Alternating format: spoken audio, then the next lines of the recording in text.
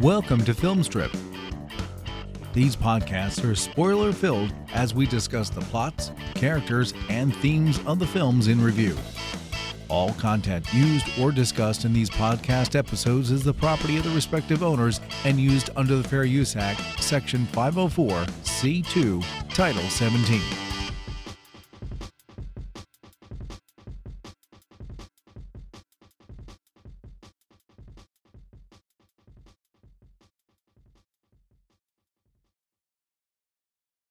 Welcome to Film Strip. I'm Brian. I'm Jay. And this is our review of The Big Lebowski, starring Jeff Bridges, John Goodman, Julianne Moore, Steve Buscemi, David Hiddleston, Philip Seymour Hoffman, Tara Reid, Peter Stormare, John Turturro, and Sam Elliott. Written and directed by the Coen brothers. Released in 1998 on a $15 million budget, it grossed $46.7 million at the box office. Critically acclaimed and revered by a legion of fans for decades, even inspiring an offshoot religion or something. We finally get to check one of the big ones off for me. I'm so excited. This is one I've been harping on Jay to do for so long and finally got him to give in, and I am so glad. So Jay, thank you, sir. Before there was a Film Strip, before it was even Continuous Play Podcast, when you were doing the Daily Suplex and I was just doing the Gridiron Breakdown, and we were like, we should do a Buffy show called The Art of Slaying, you said, and we should just review The Big Lebowski, and I'm like, why? Because I've seen Coen Brothers movies, not all of them, but I've seen several of them. This was one, I will out myself now, until this week, I had never seen it. And it was one of those things that, like, I knew I was eventually going to get around to. I just hadn't. You kept talking about wanting to do it, and I was like, okay, so eventually we'll do this. And after 200 and something episodes, I'm like, I probably ought to throw Brian a bone. I had two bones, right? When we first restarted this podcast, I got my first bone thrown to me when I asked forever for someone to do The Crow with me, and we did that to relaunch this podcast. And now here we are, I don't know how many episodes later, finally doing The Big Lebowski. Super pumped about it. This is one of my, if not my all-time favorite movies. Those two, The Crow and The Big Lebowski, I think are my two favorite movies of all time.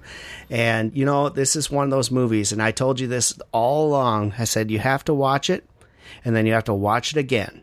Right?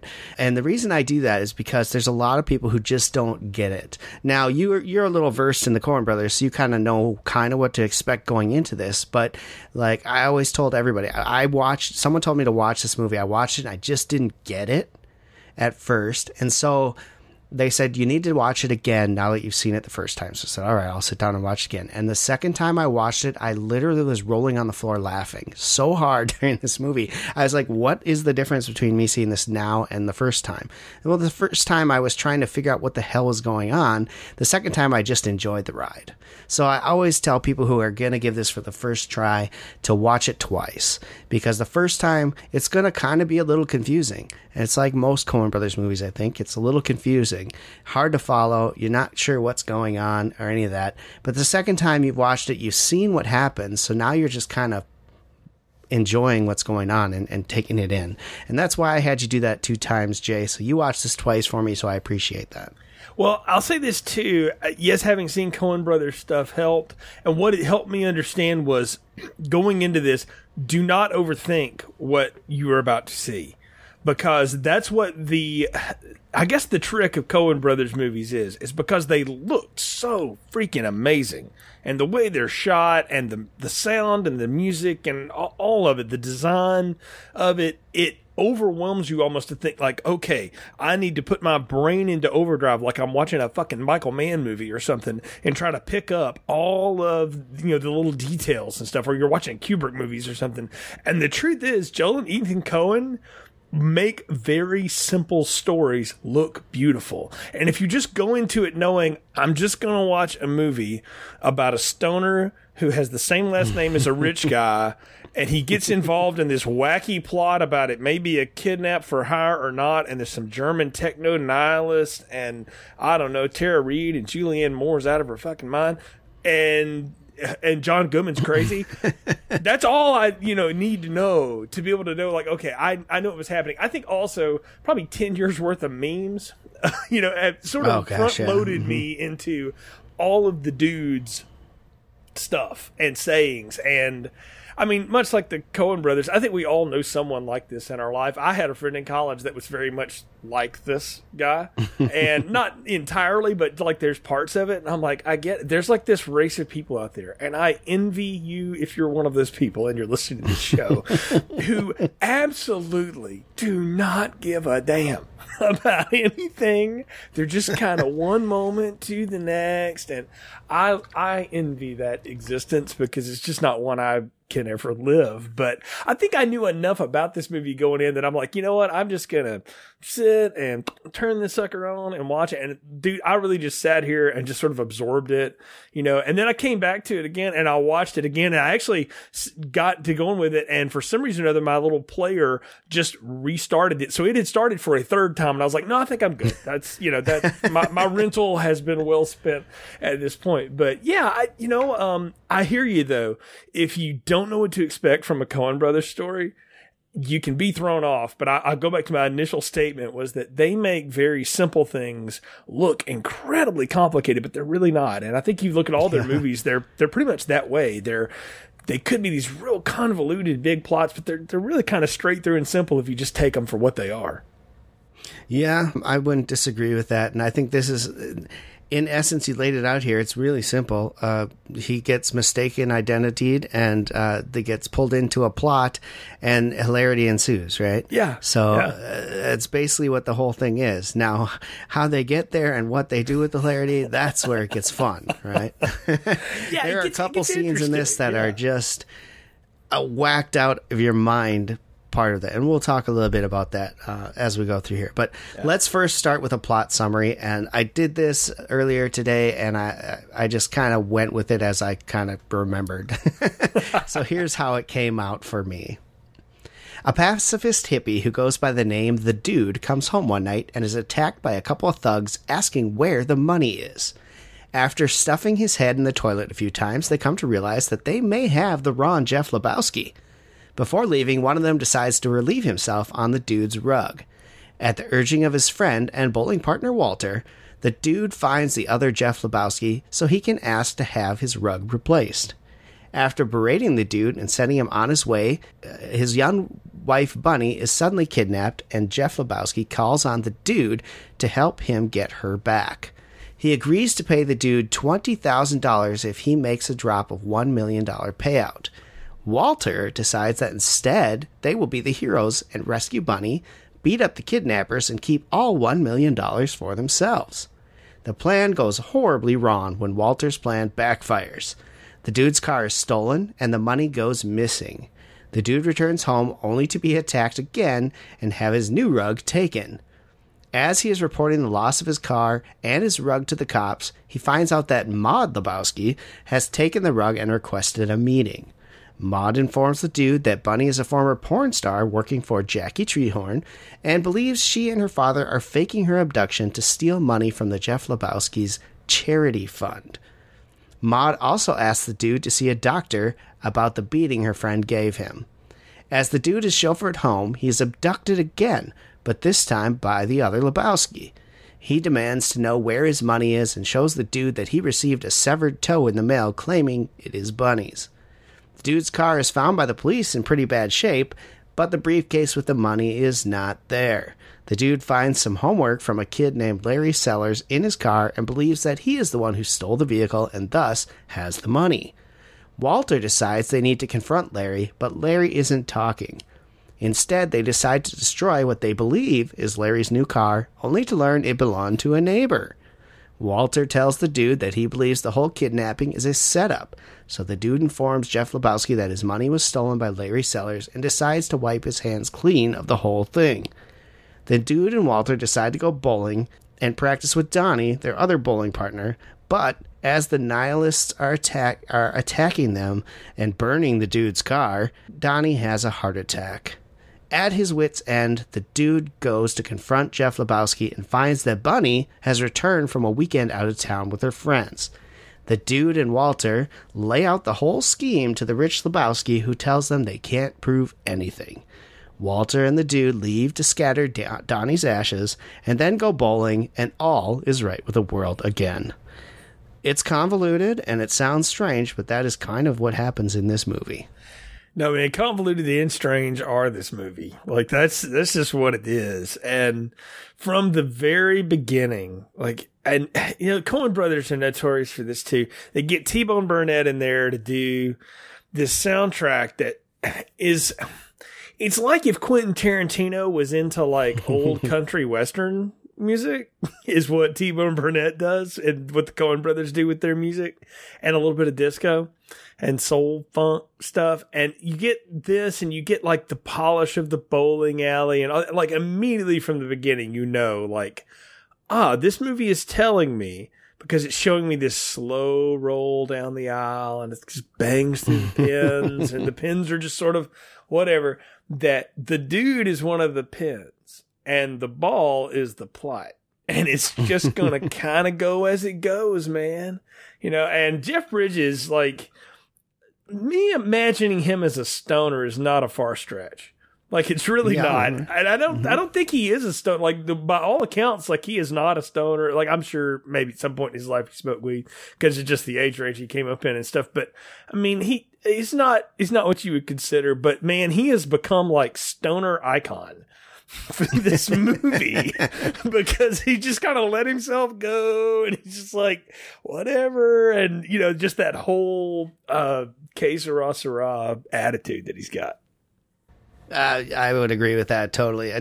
Jeff Bridges does an excellent job in this movie of just becoming and enveloping that character and just letting it flow. I mean, it is so well done. The whole laid back, like, I don't give a damn about anything, like, whatever, man.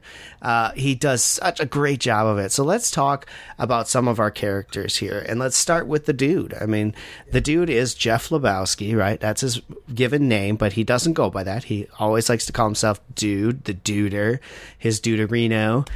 You know, anything with the dude, that's just kind of his character. He's just laid back. He's just the dude. It's all he is. He's not employed. Who knows how? Yeah, I guess he was involved in some high end stuff when he was younger, made his money, got involved in the anti-war group, and then just kind of hung out the rest of his life, right? And, you know, he's a bowler. We learn that Walter, and Donnie are a bowling team. And this whole movie takes place as they're getting ready for this big tournament, right, of bowling. So you get to see them in round 1. They're getting ready for round 2. And a lot of this movie takes place inside that bowling alley with conversations between the three men, mostly Walter and the dude, but Donnie likes to chime in here and there as well. So, you know, and the dude is like completely laid back, doesn't really care. He gets caught up in this scheme to try and get kidnapping and money and all this stuff. And he just, like, he's such a pushover and doesn't care enough that he just keeps going with it, right? Like, he doesn't even push back. He's just like, okay, yeah, sure, you know, whatever. They're going to pay him $20,000 to dump $1 million, right? And if it was up to him, all he'd do is go dump the $1 million, get his $20,000, and go back to sitting on the couch and bowling, right? So, I mean, it's just interesting. The guy is, I cannot say this enough, the personification of laid back. There's a gag that runs through part of the movie where after they've done the fake drop and it's all gone bad and the car's been stolen and there's just, you know, craziness everywhere. They've given him like one of these huge cell phones, like the kind, like it looks like a lunch pail.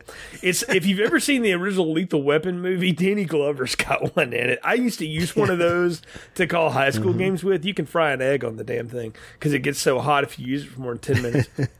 But it is ringing incessantly while he's being, you know, talked to by the cops, while the car's been stolen. And he's just like, okay, like, I guess eventually I'll have to answer that. But that's, I mean, even before, like, he comes home, he's pouring his White Russians together, his concoction, half and half, a little Kahlua, a little bit of vodka, and he's just, down in that. There's 50 messages on his answer machine. He's like, and I don't know, man. It is funny to watch Jeff Bridges just loaf through this movie. And you talk about he made his money early. I'm like, no, I think this guy, like, lived off that last student loan check for as long as he possibly could. And it reminds me of Seth Rogen's character in Knocked Up, which came out a few years after this, but where he's just kind of living off this one, like, weird lawsuit that he had for years. And it just, I've been making that stretch for about 7 years. And I kind of feel like this guy's sort of the same way. He talks about he was in, I don't know, grad school or something, and he was the second author of some paper, but whatever. I mean, and he was part of the Magnificent Seven. Yeah, I'm like, like, we know what this guy does.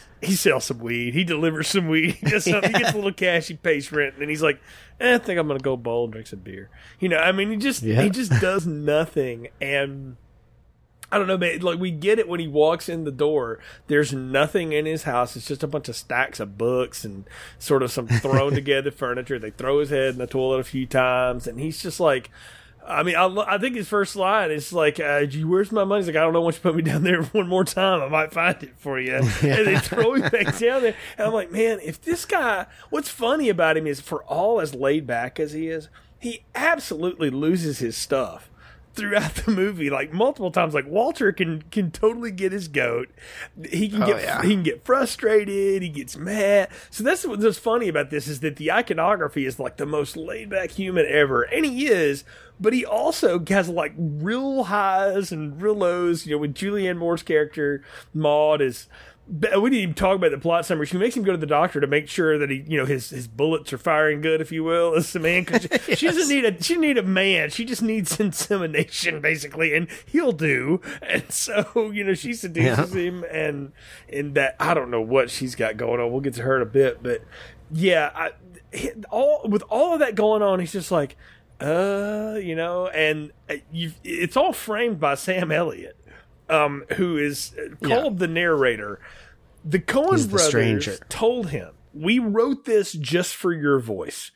And he said, but what am I supposed to be? And they're like, we don't know. We just want you to read this and show up in the middle and then say this at the end. And he's like, okay. And that's really it. Like this, I have read so many interesting rabbit holes of what the narrator is. My favorite one is that it's God telling us a story about his favorite slacker, which in a certain way, I guess you could talk about that. But it's just this random, old cowboy movies always had some framing voice and device.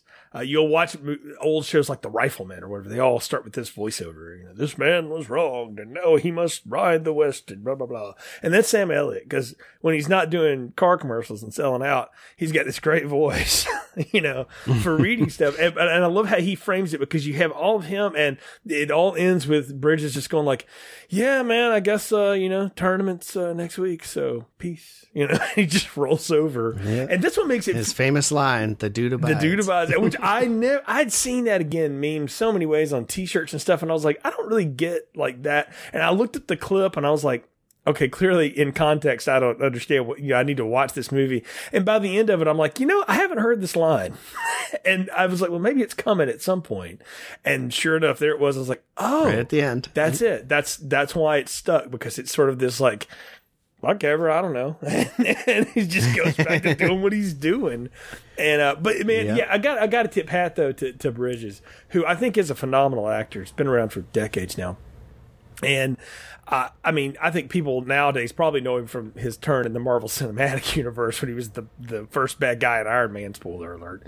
And, but I mean, that's what people know him now. But I mean, the guy's had an amazing career. I remember seeing him in The Last Picture Show and Thunderbolt and Lightfoot and all that kind of stuff coming up, Tron and all this stuff. And just for the years, he's always been just this real neat character actor. And when they got him to do this, I don't know. I heard him tell a little story. He said, I met the real Lebowski, whatever the guy's name is, and he's a lot bigger than me. And, I was like, well, okay, so I don't have to work out for this role. He said, I talked to the guy for 5 minutes, and I was like, okay. And so I just kind of got it. It wasn't real complicated. And I just think it's funny that, like, there's offshoots of Taoism off of this guy and all this stuff just from this very laid back role. But all I could think of watching it had to be so much fun as an actor just to be able to be so chill, but then also get so wound up over just the craziest stuff. Because the thing is like, he gets himself in these terrible situations. All he would have to do is say, hold on just a second, stop the car for a second, and just get out and walk. But he just goes, okay, Walter, fine, that's what you want to do. And he just keeps going along with it. And that's what's funny, is he's so amenable that he's just like, okay. It's life's journey. Yeah. Well, you mentioned Walter, so we should might as well talk about him next. Walter is this Vietnam vet who obviously has some issues dealing with Vietnam and everything that's happened with him, and it comes up all the time. He is a converted Catholic to a Jew, and through his wife, ex-wife actually. He is probably the best character in this movie, I think. He just gets angry about everything, and then somehow finds a way to tie it back to Nam and people dying in Nam. And he's just like trying to make Jeff or the dude, just, he drives him crazy, right? I mean, he's trying to get him to do all sorts of stuff that normally the dude would be like, nah, man, I don't need to do that. But somehow Walter finds a way to talk him into doing everything in this movie, from throwing a ringer out the car instead of the full $1 million that supposedly was in the suitcase, to oh gosh, I mean, there's just so many different things in here that he confronts the Jeff Lebowski to go get his rug, right? He's the one who tells him, go find it's the Jeff Lebowski, the real Jeff Lebowski, the other one who's the problem, man. You need to go get him and get your rug back or whatever, right? He convinces him to do all this stuff that normally the character would do, would just be like, whatever. But somehow Walter fires him up to go do some crazy stuff in this movie. And he also is the one who figures out that the whole thing's a complete sham. And he keeps telling him, these guys are amateurs, right? Like he knows better. These guys are amateurs. They don't know what they're doing, constantly. And, God, what a great character. But the best part in this whole movie is the scene with Smokey, where Smokey bowls and he says, foot was across the line, mark it 0, right? My foot wasn't across the line, it's an 8. Put an 8 down. No, your foot was across the line, mark it 0. That's cheating. My foot was not across the line. Pulls out a piece, cocks it, aims at him, and says, mark it 0. I'm going to pull this trigger, right? Oh my God.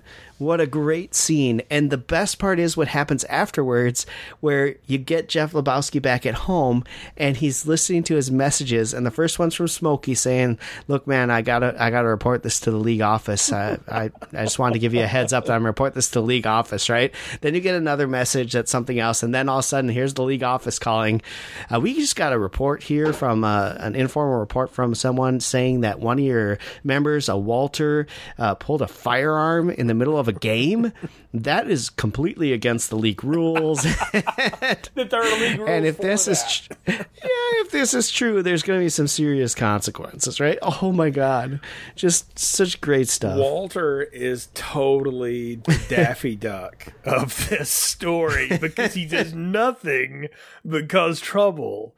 Even though he's clearly intelligent, but he's also like a wacky conspiracy theorist. And you called it out. He's like, oh, these guys are just amateurs. I'm like, Walter, what the hell do you know? You run a hardware store or whatever it is he does. I don't even know what he does. He was in Nam. Yeah, it's all about just being the angry side of everything. And I mean, poor Steve Buscemi gets nothing to do with this movie except sit there and have John Goodman tell him, shut the fuck up. Like, shut the fuck up, Donnie. But he just puts up with it. And I'm like, I guess, like, I don't know. I knew groups of friends where there was the one, like, laid back one, the one that was definitely the put upon one, and then the one that always caused the trouble and seemed to always be leading the group forward and just talking all kinds of mess. And the more he gets into it, the crazier he gets. John Goodman is by far the best thing in this movie, next to like the art direction. And it's because he is a phenomenal performer. And you can put him in anything and the guy just makes it work. And he's worked with the Coen brothers before, and he talked about like he just couldn't get over how funny the script was. He would read it and have to put it down for 5 minutes and stop, hacking, and then come back and try to, get into character again. And Walter is so much fun to play. And I mean, I've seen the meme of him cocking the gun in the bowling alley for years. And I was like, I can't wait to finally now know what that was all about. And I was like, this is going to be this guy's thing. Is he's just constantly got this gun out. And not really. It's just that one scene. And then he's got the other one where the Uzi's wrapped up in like, I don't know, some sort of cardboard and he gets shot. In newspaper. Yeah. It's in newspaper. He wrapped it in newspaper. Yeah. Grabbed the Uzis. But you didn't think I'd come unprepared, did you? He's always scheming something. And then he's always got an answer for the next one. And you got to love a guy like that because he's such an oaf. I mean, there's no wonder that John Goodman played Fred Flintstone at some point in his life. I mean, he's built for it, for one. But Fred is that kind of oaf. He's that Ralph Cramden, just constantly instigating something, one thing to the next, but he never stops believing in his own hype or whatever the hell he's got going on in his head. And that's what was so much fun about it, is when we would get away from Walter for stretches of the movie, I was like, man, I really wish Walter was sitting on that couch for Ben Gazzara is drawing a dick on a piece of paper or whatever he's doing. I really wish Walter was here. Like, I needed more Walter, and I got plenty of Walter by the time it was over. But this is the thing to me that I will take away from this movie is watching John Goodman play the complete like mental opposite of the dude in this movie. Mm-hmm. And you totally get why these guys are friends. Yeah, it makes sense, but it's also, they have such a funny relationship, and his whole thing with his ex-wife that he's so hung up on about everything he converted to Judaism for, and dude's calling him out on it too. He's like, man, what, like, you haven't been married in how many years now? Like, you're Catholic, man. Like, you don't give it up.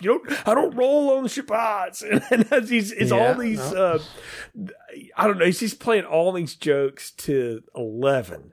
And that's what makes John Goodman so much fun, is when his veins start popping out of his head, he's just losing his mind. He's just funny. And and he's so serious. The best part, I think, is the seriousness, and the that's the best part. Like, he'll be going off, and all of a sudden he'll be like correcting someone. Like, Chinaman's not the correct nomenclature. Asian American is what we should say, right? That kind of stuff. Like, in the middle of yelling at someone. And what I also thought was really fun about this movie is, this movie takes place in the bowling alley a lot, right?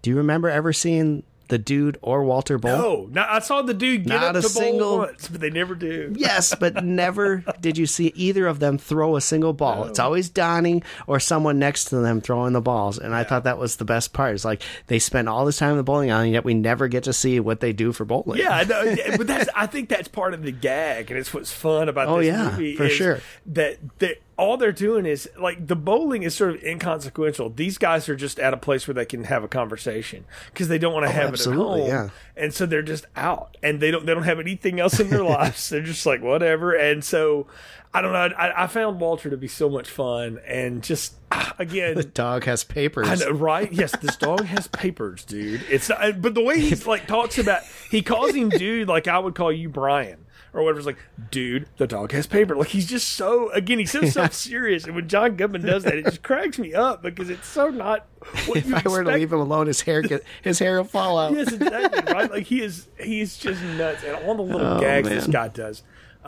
Again, he's an amazing performer. I've loved him in so many things. And I first got introduced to him on the show Roseanne growing up. And I love him as Dan Connor. I mean, he's amazing. Yeah. Arachnophobia. Yes. Mm-hmm. I think that was the first movie I saw him in. I'm sure he did other things. But I remember seeing him in that and going like, oh man, this guy can do different stuff. Because Arachnophobia is a weird movie, and he's a weird performance in it.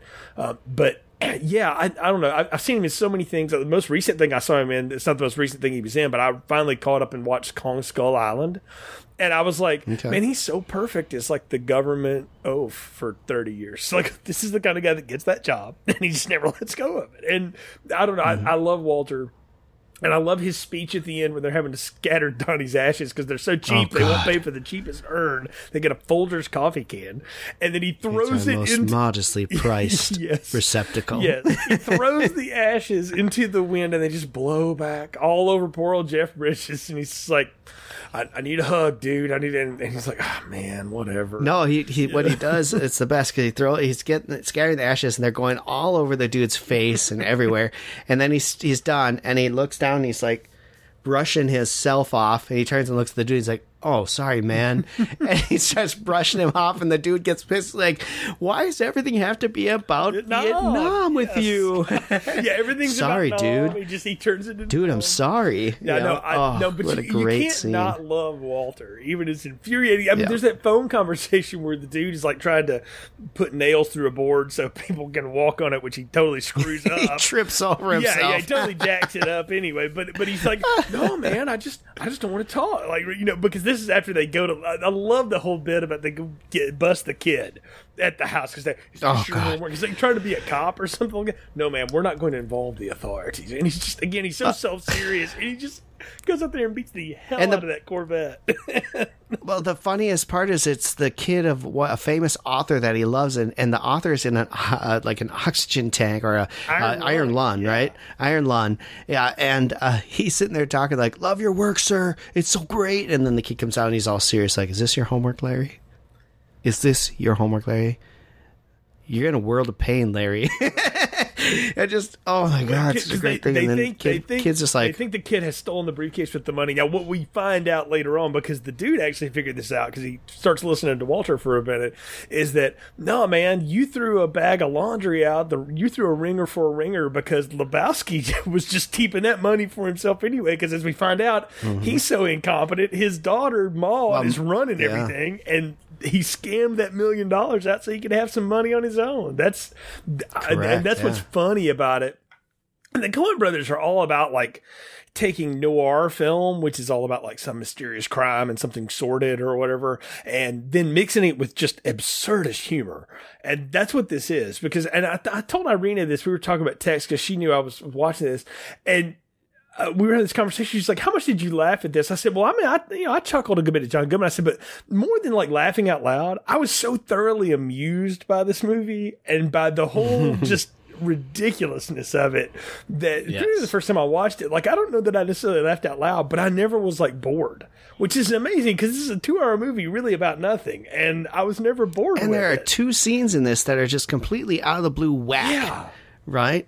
The first scene where he's being chased by the bowling ball, right? And the second scene where he's knocked out by the White Russian cocktail that was given to him by Jackie Treehorn and goes on a complete whack spin to the Kenny Rogers song. Well, I mean, he's out there, like, so good. He's like a maintenance man, and he's trying to pick out the right shoes for bowling, and then Julianne Moore shows up in a Viking woman's outfit, and he teaches her how to bowl sexy or something. Oh, yeah. It's very, very weird. Interesting. I mean, I think he drops a line. I caught this the first time when he's laying in bed kind of telling her sort of what he does, all the time. And he just sort of runs through like, well, get stoned, bowl, read a little sometimes, occasionally have an acid trip flashback. And it just sort of drops that and then goes through like 7 or 8 other things. And I was like, I think what the movie is trying to tell us is that those scenes mean absolutely nothing. That's just from him remembering times he took acid, and he sort of has he has a flashback of like, oh yeah. And I don't know. I mean, they are trippy and weird and non sequitur, and they mean nothing. And I miss music videos that tried to do this.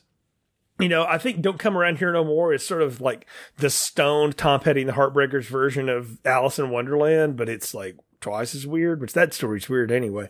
But I mean, it's another level of weird. And I felt like I was watching that again in those flashback scenes. I was watching that kind of stuff. I miss that sort of artistry in videos because we don't do that anymore. But I don't know, it's fun. But yeah, Walter and Dude are so much fun together, and they're a perfect buddy movie. This is a buddy movie, and they're great. Barney and Fred. Yeah, I would agree. Let's talk about the Lebowski family as a whole here. We got the actual other Jeff Lebowski, the rich guy who's in a wheelchair.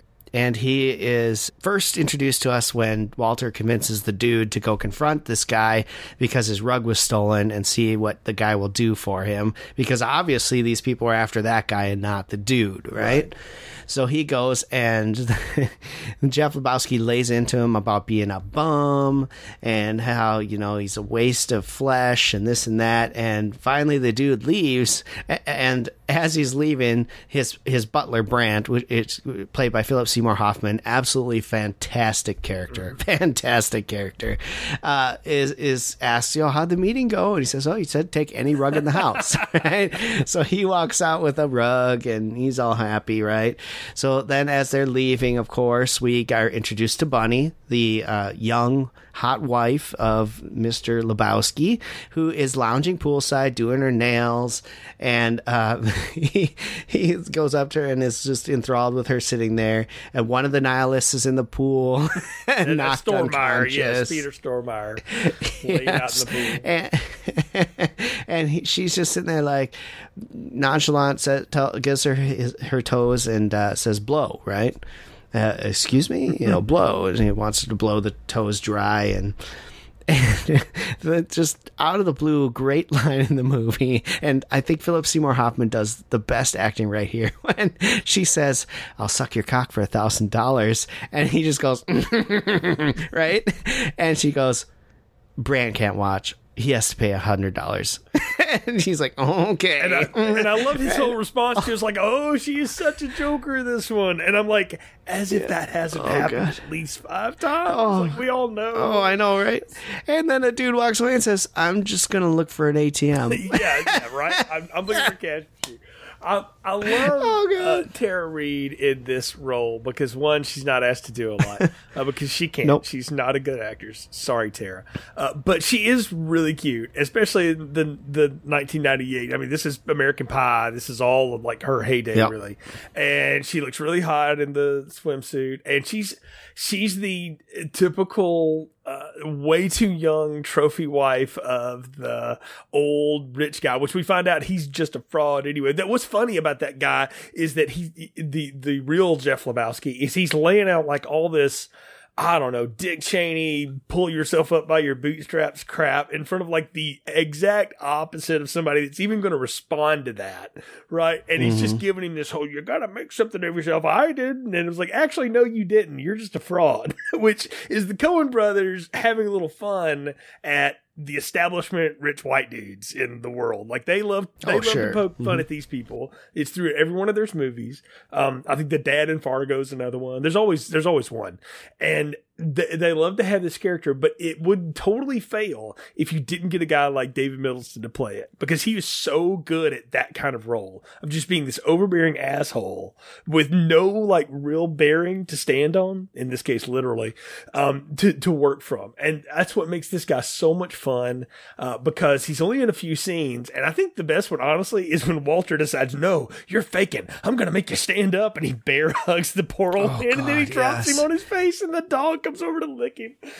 This guy's reactions are so, what does it mean to be a man? I don't know, principles and testicles, so I guess that's right. And I love watching this guy just be so melodramatic about everything. And then you've got Philip Seymour Hoffman, who's just chewing scenery up. We've gone way too soon. One of our finest actors. Yeah, definitely. Which, I mean, you can see, like, you just see why they cast him in this, why people started really paying attention to that guy, because he can do anything. And he never breaks stride. That's the coolest thing about Brandt, is that he's just like, okay, well, we're just going to work through this problem. And we're just, I love that. And I love how he's like picking up Bunny's clothes at the very end. Like, she was just in a weekend in Acapulco, paying no attention here. And I'm like, man, there's always somebody though that has to clean up for the big person, right? That has to take care of, their mess. And sometimes those people get to be their own characters. Sometimes they're just little, side pieces. But I thought it was great. And I got a real kick out of Lebowski and Brandt and Bunny's whole little thing. And correct me if I'm wrong, we never see him and Bunny in the same room together, do we? No, I didn't think so. I didn't think she's always outside or he's inside and all this stuff. I mean, it's a trophy wife, and you know, that's all she really is. She's there for the money, and she's out with her friends all the time anyway. But you know, Brandt, the character is just fantastic. You know, we first get introduced when Lebowski shows up at the house, and he's like showing him all the honor awards and everything on the wall, and he's so proud of everyone like they're his awards. And I just absolutely love that character. I think he does a phenomenal job, and it just really makes that whole part of the movie what it is. I mean, he's phenomenal. And then we also have to talk about Maude Lebowski, right? Please. She gets introduced, about halfway through the film, right? And she comes in and attacks the dude and steals his new rug from him, right? And we don't know what's going on. Also, all we do is see her, and then someone punches dude out. Yeah. and next thing we know, he's with the cops, and she calls and leaves a message saying that this is Maude Lebowski. I'm the one who has your rug. My favorite part is the cop. Well, I guess we can close the book on that one. Yeah, right. Yeah, it's all going on as this is happening. And when she's properly introduced, Brian, Julianne Moore is in this contraption where she comes across the ceiling waving paintbrushes wildly to get the desired effect on whatever it is on the ground. And she's got on like underwear, and that's it. Everything else is out. She has nothing on. She's completely nude other than the harness. She's got on something on the bottoms, and I only noticed that the second time around because she adjusts them like very obviously. So it's, as if to call them out, which was another strangeness. The Julianne Moore's performance, I'm trying to think of how I describe this to somebody. It's like Anna Winters, the fashion mogul, crossed with the craziest nymphomaniac artist you could possibly think of. Because that's who this woman is so dry, and she talks like this. And she's just very dispassionate about everything. But except my mother's rug, which was promised to me and not you, and I'm sorry it ties your room together, but it was my rug. And that's how, she just talks like that the whole and I happen to like Julianne Moore. I do think she often gets cast and has picked some really strange things to play in her lifetime and in her career, and this is one of the weirdest things I've ever seen this woman do. And it is such a freaking gonzo performance, because you've got David Thewlis as like one of her little art friends, but he's also one of the thugs that beats up Lebowski. It's so strange, but I love how she just goes on, and it's like he's trying to have a conversation with her and tell her.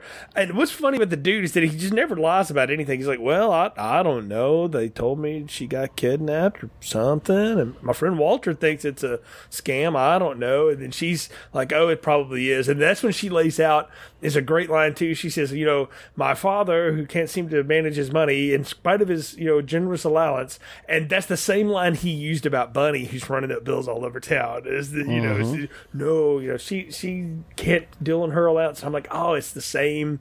Like, it's getting passed on through the lines. That's the weird thing about Maude. She's such a strange individual. And then, like we said, she uses Lebowski to be impregnated because Sam Elliott at the end lets us know there's a little Lebowski along the way. And when she's like, oh, please, I don't want you present. I really don't want you to ever be around again. I just needed to bother. Look, I've not had any kids or whatever. When that woman leaned back like that in the bed, I'm like, oh, I think I know what's about to be said, and it's about to get real weird in here. And which is something to say. You mean coitus? No. The whole bit about like, I know. I'm just rocking back. It helps for conception. I love how he just spits his drink across the room. He spits his drink, yep. And excuse me. And it comes out of nowhere almost as much as when the alien played by Natasha Henstridge in Species have sex with Alfred Molina, and she's like, oh, I can feel the life inside of me. And he looks at her like, excuse me, for half a second. It's very just out of nowhere. And that may be the best phrase I can use to describe Maude. Just absolutely out of nowhere for this movie. Yeah, she's an odd character for sure. But she's the one who really is laying out the whole groundwork of why this is a complete scam, right? She starts with showing him the pornography film that Bunny Lebowski starred in. One of my favorite lines in the whole movie. Ich komme to fix deine Kabel. You can only imagine where it goes from here. He fixes the cable. Yeah, right. Oh, so good. And then she introduces us to the Nihilists, right? They're a former band called Autobahn, and all three of the Nihilists are on the cover of that album, so they're musicians. They're hired to play Nihilists, and so you got that going for you. And then what else? She sets up early on that she wants him to go to the doctor to get thoroughly checked out. Here's the number of a doctor. Call him. He's very good and very thorough. Yes. So you know something's up there, right? And then when he finally goes to the doctor, because she calls him out on it, saying that he hadn't been there yet. And when he finally goes, he starts looking at his ears, and then he tells him to drop his drawers. And he goes, "Oh no, I got hit in the face." He goes, "Yeah, I know. Drop your drawers." Yeah, no. So he's getting cut like immediately a to a full scene of the physical dude here. driving in a car with his sunglasses on, smoking some weed. Like, man, I don't even want to think about what just happened. You know? Yeah, right. Exactly. And then he crashes his car. That car takes a wicked beating. What's in this great is when it's finally whole movie. on fire. He walks out of the bowling alley and he's like, "They finally did it." You know, it's like we finally ruined my car. One of the times he loses it. And it's hilarious, but no, yeah, Maud is so weird, and but you're right. She actually lends a little bit of credibility to Walter's ramblings about it's all just a scam, you know, because Walter's she's the one who tells him that it's a scam to get the money from his charity. Exactly. But that's the thing is, up to that point, Walter's been talking about how like, oh, this broad's just running her own scam or whatever, and he's wrong about that. He's not wrong that this is a farce and that doesn't make any sense, but he's wrong that the scam was coming from Bunny. It was all Jeff Lebowski running this whole bit the whole time, which makes it even funnier. Well, yeah, I mean, he found the dude was a worthless, human being and figured he could scam him good and find a way to get his money that he needs. By the way, it's the old movie Fletch, which is also the book too. That's the one thing that's really true from the book to that movie is that this guy runs across this person that he thinks is just a bum. So he's like, okay, you know what? I can lay off all of this on this dude, and that's an old story anyway from a lot of places. But I immediately went to Fletch with that. I was like, oh yes, and knowing the Coen brothers, they probably were thinking Fletch too. That could very well be. So, I think we've talked about all the good characters. Donnie's the only one we haven't really talked about, but we did mention he's really a bit player in this movie as the third partner of the dude and Walter on the bowling team, and he's the only one we ever see bowl, right? And then he's always trying to get involved in the conversation and being told to shut the fuck up by Walter. and out like of your in different element. volumes too. It's like, shut the fuck up, Donnie. Shut the fuck up, Donnie. It's over and over and over again, right? I'm like, that had to be. Because Buscemi, sometimes you can tell he's trying to keep his face from cracking. And I'm like, man, I bet you Goodman got him so many times because they just come out of nowhere with it. It's like in the middle of a sentence. Like if I'm talking to you, like, Brian, we need to go and record this show about this. Shut the fuck up, Donnie. And he just sort of says it like that, like in the middle of stuff. It is so funny. You're out of your element. Shut the fuck up, Donnie. No, just over and over again. And then, of course, at the very towards the end of the movie, we see him. They all go out to dude's car. It's on fire, like you said. The Nihilists or the band Autobahn are sitting there telling him, "Where's the money, Lebowski? We want the money." And Walter just goes nuts. There is no fucking money. This and that, and give us the money or we kill you. Oh, come on, do it, bring it. Let's see what you got, you nihilist. He pulls a sword on him. Oh, yeah. Of course, these guys know nothing. They know no idea how to fight. And so Walter just beats the holy hell out of these guys. And then as we're finishing the fight, we see Donnie on the ground and he's having a heart attack. And unfortunately, he passes away. All this time, just wanted to be heard and ends up dying. So Donnie, I think he's a fun little side character. A couple other side characters we talked about: Smokey, Jackie Treehorn. He's the guy who runs the smut film industry. I don't even know why. I can't remember why dude ever even goes out there. No. I remember that he's going out there because the guy requests for him to come because he wants to he's running down that lead on Bunny and all this kind of stuff, because I think Walter puts him up to it again. It's like, no, you'll go get that guy to give you some money to go and retrieve the money now, because this guy thinks he's owed the money, and it's all that convolution. What's great to me about this man is that Ben Gazzara is playing that character, and you may not know who that dude is, but he's the bad guy in Roadhouse. And that was who he will always be for me. And he's pretty much playing the same character again. In fact, I think that's the only character the guy knows how to play. And he's so good. And the best part of that whole scene is that he's writing something on a notepad. So the dude like tries to be slick and gets up and does the whole pencil rub on it. And it's like a guy with a huge dong, like a pencil drawing. And some nuts, it's like nothing, because...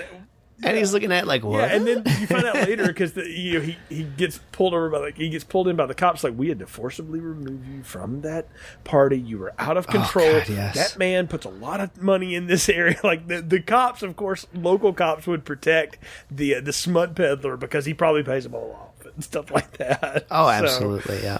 So that was a fun character, and then of course we couldn't not talk about Jesus. Right? Oh, this is, man, you talk about out of nowhere, John Turturro pulling out all the stops on this guy. He licks the bowling ball. Licks the bowling ball, yep. He's a pederast. Right. Well, yeah, you find out like that's what Walter calls him. Yeah, right? he exposed himself to a kid or something. So when he got out of jail, he had to go tell everybody. And the first scene we see is him go up with this house, and this like burly guy's like, "What's up?" And he's like, "Hi, how are you?"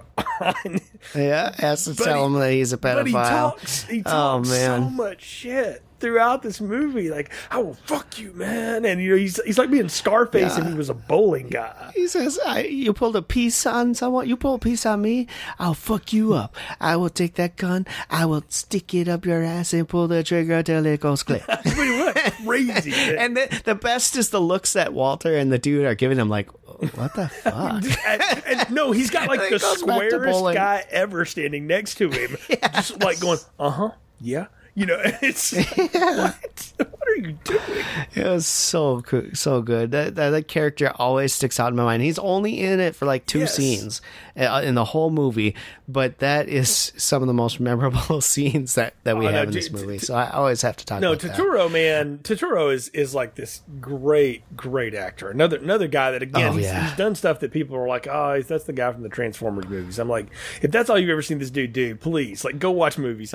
He's in a lot of Coen Brothers movies. He does a lot of stuff though, and he's great in Oh Brother Where Art Thou. Yes, he is. But I mean, he's great in a movie like Rounders and all kinds of stuff. And when he gets to play like serious stuff, he can really dial it in. And when he plays over the top stuff, he can totally do that too. The guy has such range, and is again, the Coen Brothers are really good at like finding character actors to just sort of throw together into this mishmash of things, and you get these amazing performances out of them that you just don't expect, because they're not the people who generally have to carry the movie. So they've just built a career out of, well, let's just put people that carry the movie in the movie, which is kind of neat. Yeah, I love the Coen Brothers too, because they use a lot of the same actors for all their movies. And if you're in one of their movies, you're going to probably be in a couple of them, right? And I think that's fantastic. So you got Turturro's in a bunch of them, Buscemi's in a bunch of them, Goodman's in a bunch of them, Clooney's in a few of them too. I mean, a lot of the same actors show up in all these movies over and over again. And you could tell that the reason why is, just as you said, they're just phenomenal character actors. They could do anything. And so whatever that part that they want is called for, these guys can pull it off. And so just awesome. I really enjoyed that, but I don't know, I think that's about all. Is there anything else you want to mention about the Big Lebowski? Yeah, this is not the standard review, right? Because there is no like through line. I mean, we gave you the through line in the opening segment. I think I do want to talk about, because I've mentioned it a few times, like the art direction of this movie and the way that LA gets sort of shot and all the different places that they feature here. I will liken it to Michael Mann, who likes to shoot movies in well-known places, but not in the places that you know from those places. And that's what the Coen Brothers do too. They just take these little out-of-nowhere places and just they shoot a whole movie in Minnesota, where you're from, but not far from Fargo, South Dakota, right? And they make a whole landscape out of just the white frozen tundra that it is. And what they do with LA here almost, I think half of this movie's at night. The part of it's during the day. They're almost always inside. And they have this way of sort of filming claustrophobia, and you never get overwhelmed by how small the sets are and stuff. Like, there's very few things that are just wide open. But I never felt this movie was small. And that's a real skill with the camera and with the setups and everything. And I needed to call that out. And just the way that everybody dresses exactly like they need to for their part. It's like watching action figures get put together for things. It's very fun. Yeah, I agree. That's part of their charm too, is they just know how to build good scenery and really put a movie together and make it look sharp, right? And they do in this movie. I mean, the bowling scenes in this movie alone are just so wonderfully done, and really didn't need to be in the movie, but they're so gorgeous the way they film the alley and the guy cleaning the lane, waxing right? the lane. I mean, right? How cool is that? And it's just all sorts of stuff. You're watching the ball go from the ball's point of view. Where you actually see it turning, and you see the pin, then you see the ground, then you see the pin, then you see the guy in the back, you see the ground. I think that was a cool shot, and just all sorts of different things. So they do a darn good job on this. It looks really sharp as a movie for a whole as well. So yeah, I agree with that. I have to talk about one more thing though, because this, I think you sent me this one as a meme or a clip once before. I cannot abide the dude's attitude about the Eagles. The cab driver. That cab driver, get out of my cab. Here's your money. Goodbye, sir. Because no, you do not Can talk you please bad. turn the channel? You do not talk bad about the Eagles. No. I cannot abide that. Man, I fucking hate the Eagles. Yeah, that is a memorable scene, and it's used quite a bit in this world. Yes, lots of memes, and a lot of people say it when the Eagles come on the radio as well. Yeah, that was a great scene. I love the cab driver's reaction. My cab, my music. I've had such a terrible day, and I fucking hate the Eagles, man. Yep. Stop, pulls him out of the car, throws him out. A great scene. I agree. Yep. That there's so many lines in this movie that have been made into memes. It's not even funny. But the dude abides. I have a T-shirt that has the dude abides on there. I mean, that's the last line from from the dude in this whole movie is the dude abides, and then Sam Elliott repeats, the dude abides. I think I agree with that. But just a phenomenal movie. So let's go ahead. We're at the point where we're going to give our popcorn ratings. I'm curious where you land on this, Jay. Man, see, this is so hard to give popcorn rating to for me, because I'm trying to think of how I would recommend this movie to anybody who hadn't seen it. And I don't even know anybody in my circle that I talk to that most people are like, how did you not see this movie at this point? And then would say something to the effect of like, but you've seen Halloween 6 how many times? So, there's that. I have to say, I get why this thing has such a following and is such a cultural touch point for a lot of folks, particularly in our age brackets. I think it's beautifully shot. I think John Goodman steals this movie completely, and he's kind of written to anyway. And it's kind of like, if you watch Kevin Smith's Clerks, the best character in Clerks is not Dante or Jay and Silent Bob. It's friggin' Randall. And what you learn later is that Randall was the voice of Kevin Smith. So, because if you listen to Kevin Smith talk, that's how Randall talks. And I feel like Walter is supposed to be like the voice of the audience going, what are we doing? But let's go crazy. And I love him in this movie. He's so great. The chemistry with everybody is good. I'm going to give it a really strong, heavy dose of large popcorn with a lot of butter. I think this movie is something that needs to be enjoyed with other people. Like, I watched it by myself because I tried to get my wife to watch it, and she was like, what's that about again? And I was like, I tried to give her like a one sentence explanation, and she was like, these are her exact words. She was like, and you can go ahead and watch that. So she was not down for it, which is funny because she likes comedies, but she likes kind of big, broad comedies. I don't think this is that.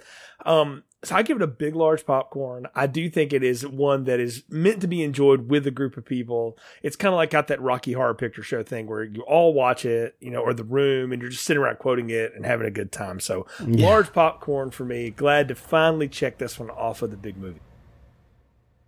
I am so happy to hear this, Jay. This makes me beam with happiness. I love this movie. As I said at the beginning, this is probably one of my top 2 films of all time for me. I don't need to be in a group. I like watching it with a bunch of people because, like you said, we sit around and we quote the movie. I can't help but sit and quote lines from this movie as it's going through, and that sometimes drives my wife a little crazy.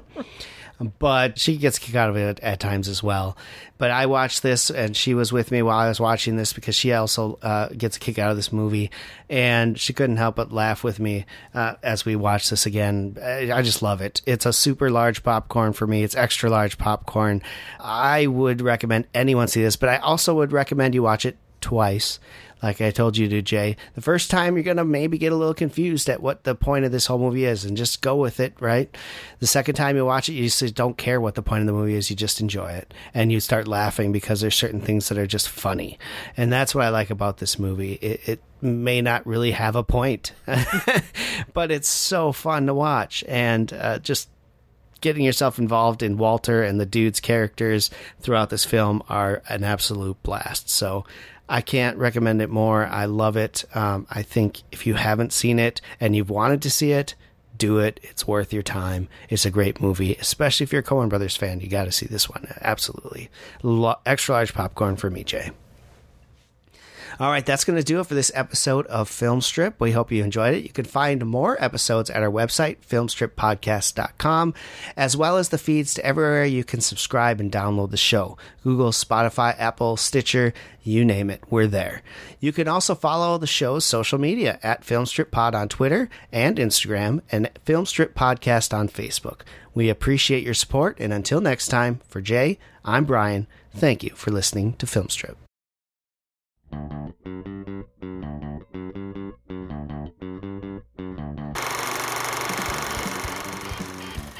Thank you for listening to Film Strip. You can find more episodes on our website, filmstrippodcast.com. The Film Strip theme music is produced and performed by Frozen Lake 121. All content used or discussed in these podcast episodes is the property of the respective owners and used under the Fair Use Act, Section 504, C2, Title 17.